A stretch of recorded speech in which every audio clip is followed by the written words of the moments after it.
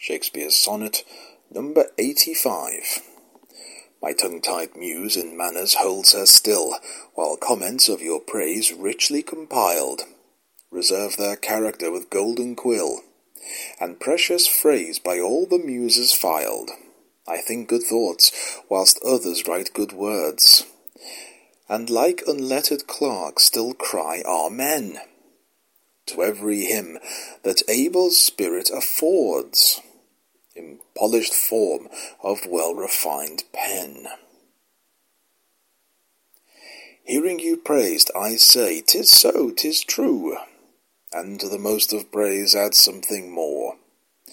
But that is in my thought, whose love to you, though words come hindmost, holds his rank before.